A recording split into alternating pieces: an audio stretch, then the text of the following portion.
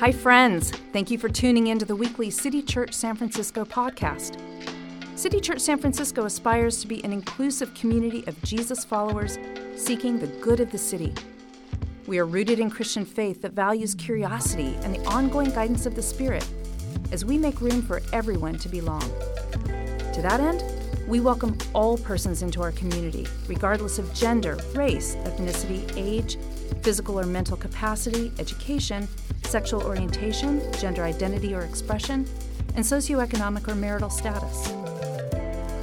After taking stock of the Bible's wisdom in times of distress throughout the fall, we now start a new liturgical year with the dream of Advent, a space and time set aside to remember that God is with us. This Advent, we invite you to join us in dreaming as an act of hope, an act of resistance, and an act of faith. As always, we thank you for being a part of City Church Online through this podcast. And we invite you to join us live each Sunday at 10 a.m. on Facebook, YouTube, Twitter, or Twitch. You can support the ongoing work of City Church by joining in our Giving Tuesday campaign, launching on December 1st. Follow us online at City Church SF for all the info on our Giving Tuesday and end of the year fundraising campaign.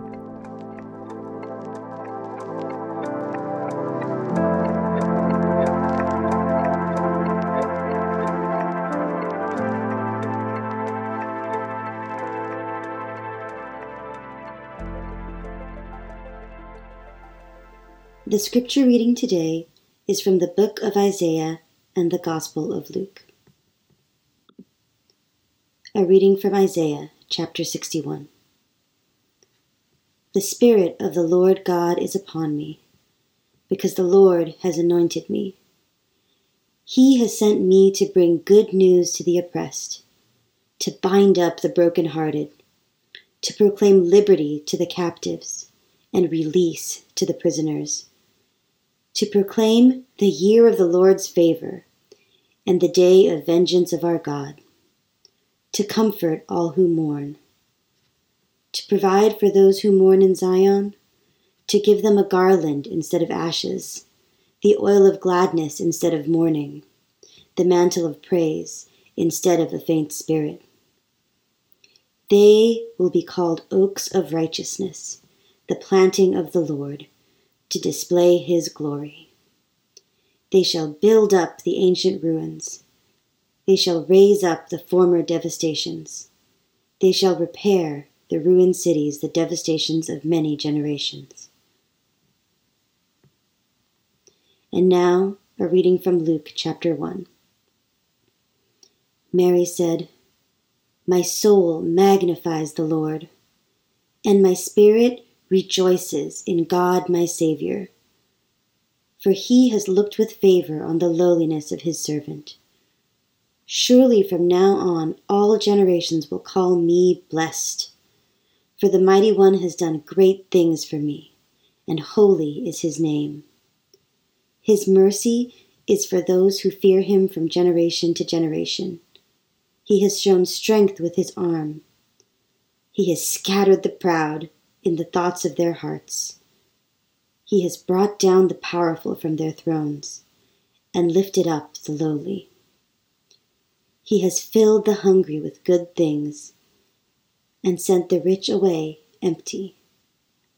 He has helped his servant Israel in remembrance of his mercy, according to the promise he made to our ancestors, to Abraham and to his descendants forever."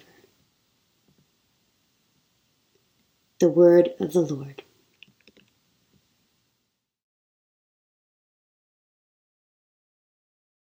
Let us pray. Gracious God, we ask now that you would meet us however we may find ourselves right now in this Sunday before Christmas, in this unique time that we are in. I pray that you would help us to understand and believe, and may more fully wake up to the reality of your love for us, of your presence with us always, of your knowing that you know everything about us, the good, the bad, and the otherwise, and your response is always to love, always to heal, always to restore, always to pursue. So give us grace today to believe that, and help us to believe that you have arranged for this moment. And so give us ears to hear, hearts to receive, we pray. In Jesus' name, amen. The text popped up on my phone. Hey, Fred, I hope it's okay, but I gave your number to my fiance. He's in a bit of a crisis and can use a pastor's voice if you have a few minutes. Not an unusual text for me to get. Sure, I replied. A few minutes later, the phone rang. And what followed was his thoughts, his description of being afraid to go outside, feeling paralyzed by anxiety, obsessive thoughts swirling in his head, inability to function. So for 30 minutes or so, we talked about anxiety and depression and what next steps he might take to find a way through to leveling out. But the first words out of my mouth were some of the most important words that I think a pastor can say. You are not alone. You are not alone. And then I told him that many suffer from depression and anxiety, including myself. And what you are describing, I said to him, is very similar to what I felt before and what I've heard so many others talk about. And then I told him, you're not alone. His response to that was, thank you, I needed to hear that. I thought I was losing my mind. The power of being seen, of being understood, even in the smallest degree, can literally save a life. Now, our gospel story today is part of what is called the Visitation. It follows on the story of what is called the Annunciation. That's when the angel Gabriel announced to Mary that she would conceive the Messiah in her womb. She replied, Mary, how can this be, since I am a virgin? And the angel told her that the Holy Spirit would come upon her, and then added the news that her elderly cousin, Elizabeth, she who had been barren, was actually 6 months pregnant. And that extra news is what sets up our story for today. So this week and next, we're going to be exploring the Visitation. Today, we're going to emphasize Mary's Magnificat. But we have to see it in the context of her visit with Elizabeth. You know, I think we've got some pretty romanticized notions about Mary. For example, this picture. Mary, kind of with this beautiful, pious picture of health, not to mention white European, hello. It's just not really accurate. I think if we think of who she really is, this picture is actually a lot more realistic.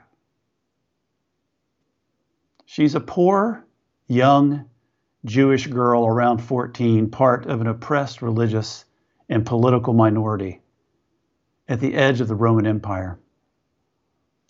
Diana Butler Bass put it this way: think of her in rags, rough sandals, unwashed, exhausted from toil, even at this young age.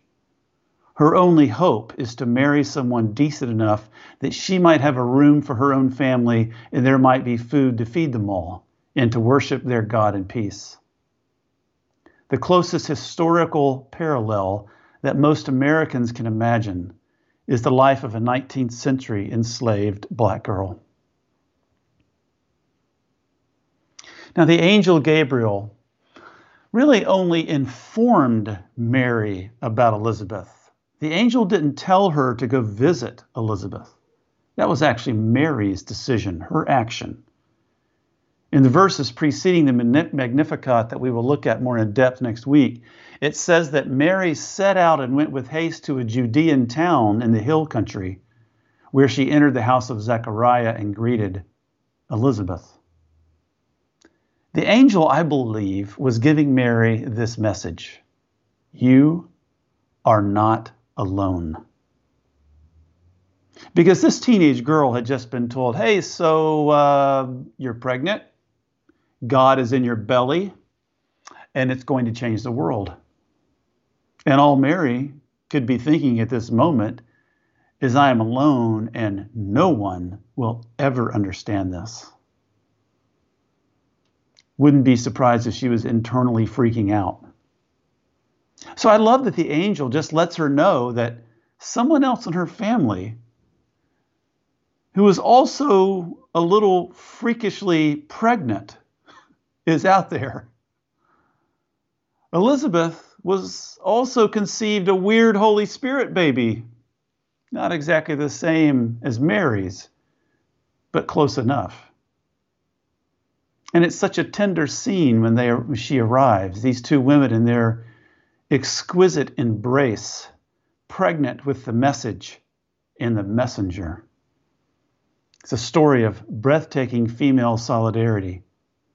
Elizabeth receives Mary and says, "As soon as I heard the sound of your greeting, the child in my womb leapt for joy." And at that moment, you could say, perhaps, that there were only two Christians in the whole world, Mary and Elizabeth. They greet each other. They confess their faith. Elizabeth was the first to call Jesus Lord. Then John the Baptist does what might be the first liturgical dance as he leaps in her womb. So Mary knows something after this visit. She knows that she is not alone. And that is powerful. Just as an aside, I want to say that our pastoral care, our counseling center, is essentially based on this human reality. You're not alone. Recently, I received this DM in my Twitter account from a person who follows me that I've never met. They said, "I'd like to visit City Church soon. I was well treated at the counseling center when going through a divorce. The support I received there, I believe, saved my life." Friends, I want to tell you something. When I tell you that our ministry is saving lives, I'm not exaggerating. The daily pastoral ministry of this church, most of it done behind the scenes, is a life-saving ministry that happens on a regular basis. You are giving to what is called the general fund. It may not sound like you're giving to a big initiative, but you are. An initiative so big that lives are being changed and saved in all sorts of ways. When you support the work of this church with your finances, you are literally involved in changing and saving lives, just as perhaps Elizabeth, in some way, is saving Mary's life by receiving her with joy. Never underestimate the power of being received with joy and creating spaces that enables everyone to be received with joy. The healing, the renewal, the restoration, the hope that is born in Mary is born in every person who is received with joy.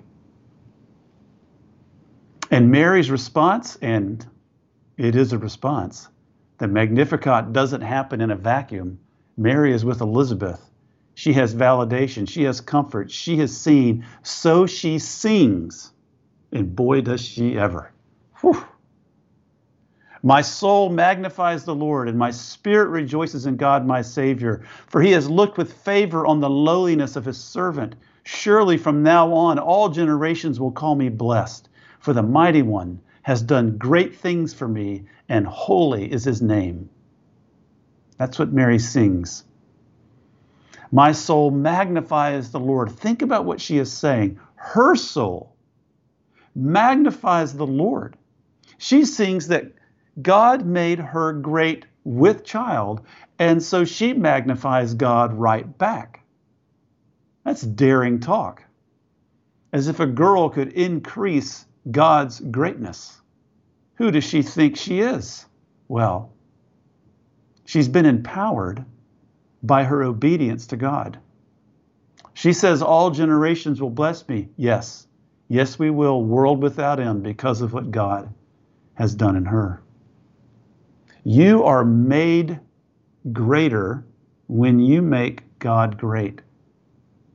I don't mean the greatness of wealth or reputation. I mean the capacity of your soul. How much God asks of you and how much you gain by what God asks of you.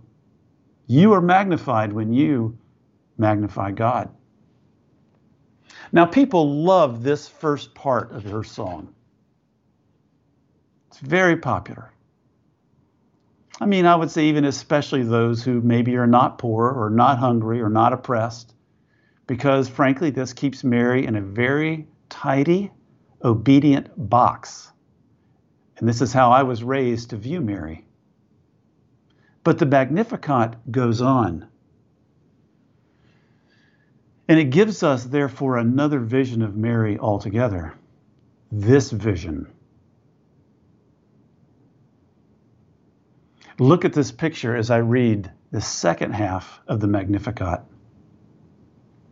His mercy is for those who fear him from generation to generation.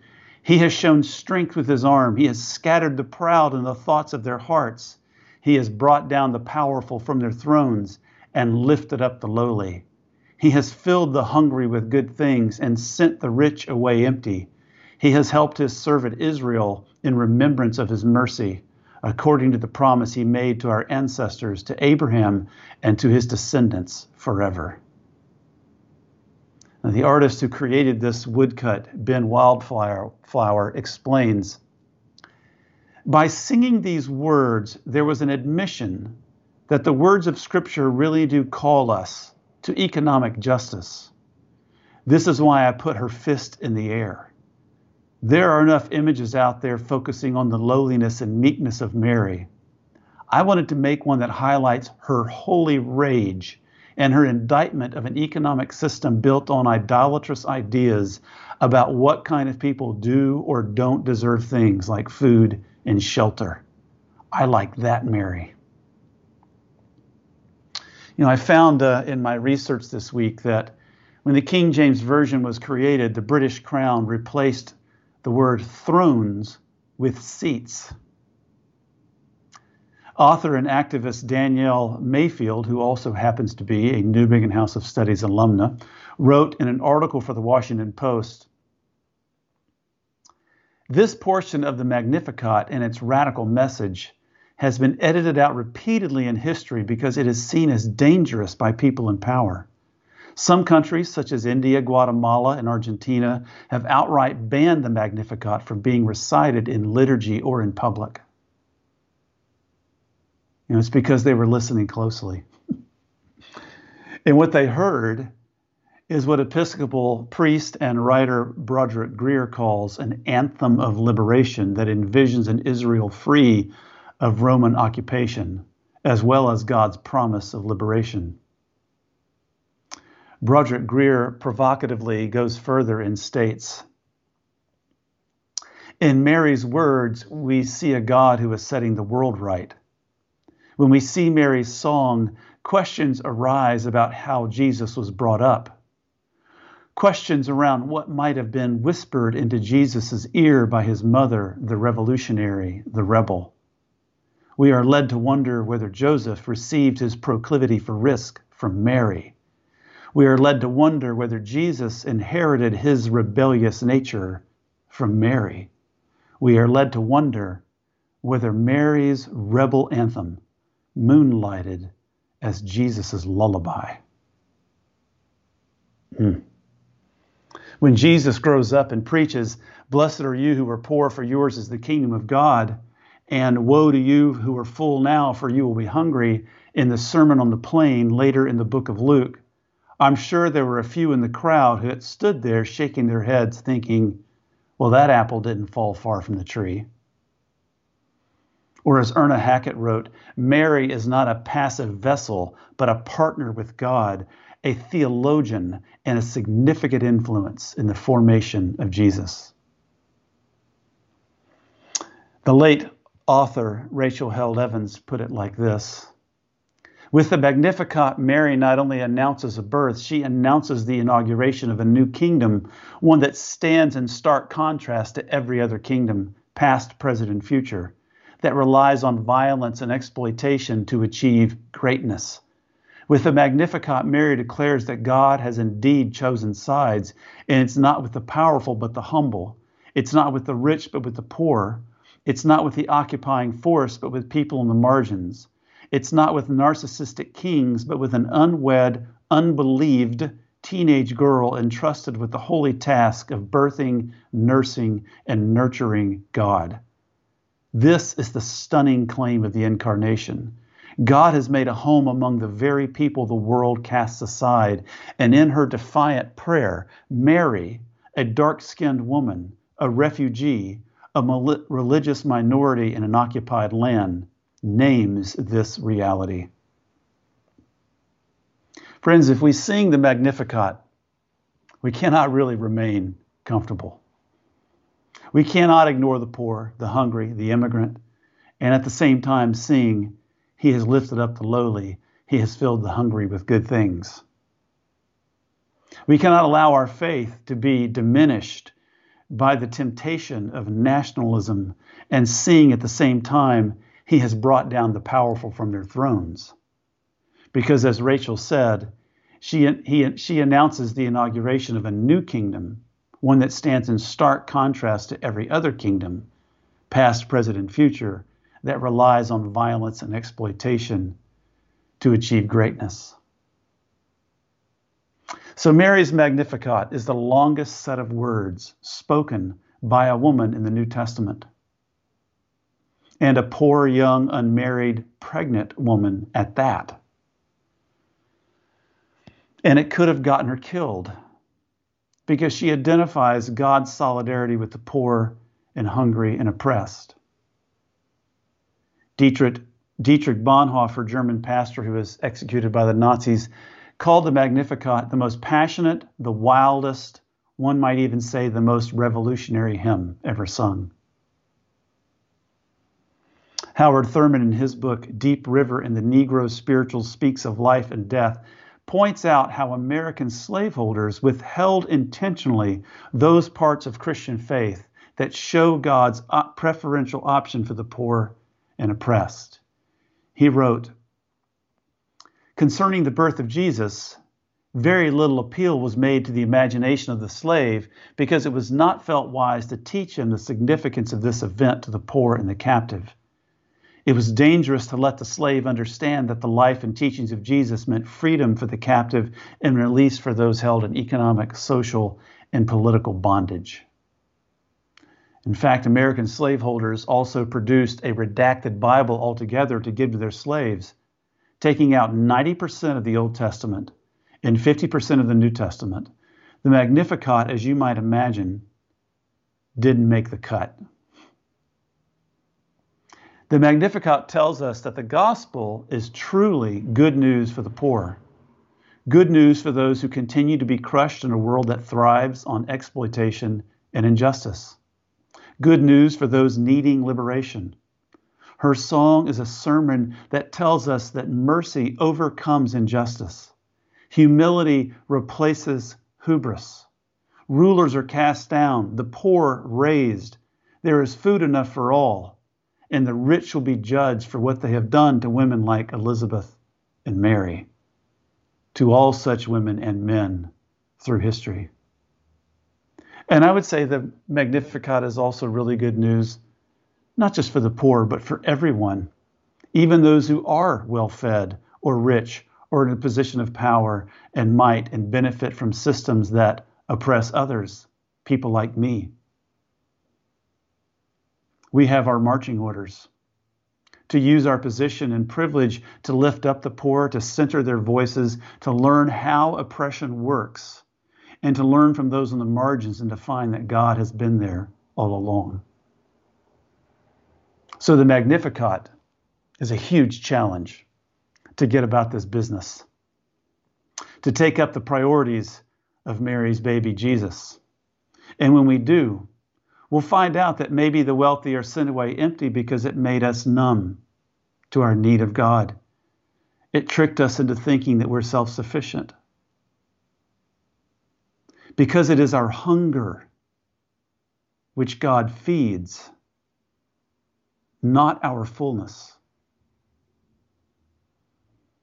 As Henry Nouwen has said, the rich are poor too, in different ways. Jesus comes to liberate us from our life attached to wealth, power, and prestige.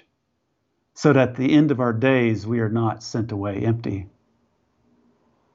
Mary's Magnificat presses comfortable people like me to interrogate whether my privilege has rendered me unable to hope and thus receive divine promise. Courageous Mary, challenging all of us today. Courageous Mary, who got the help she needed.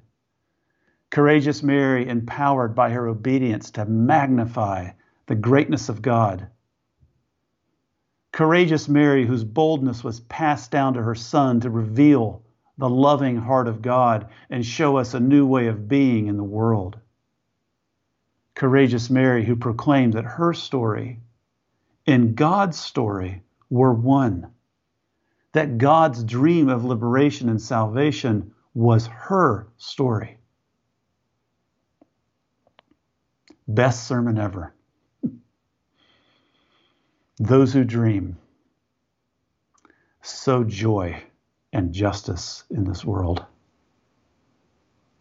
You know, in our theological tradition, we don't pray directly to Mary. You may come from a tradition that does. That's fine. But can't you see why the vast majority of Christians in human history have prayed directly to Mary? If I ever do take up the practice of praying to someone other than the God revealed in Jesus, I think it would be her. So let's pray to Jesus and ask Jesus to give us the courage of Mary, that we might be agents of God's joy and justice in this world. Let's pray. Gracious God, we thank you that Mary's response to Elizabeth and to the angel Gabriel and to all that you were doing is in some ways the definitive yes to you. Help us to say yes to you, that we might be agents that sow joy and justice of your rule and reign in this world. Give us grace, we pray, to be about the priorities of the baby whose birth we celebrate here during this season. And help our church, our community, to continue to be a conduit of your mercy and grace and love in this city and beyond. We pray this in Jesus' name. Amen.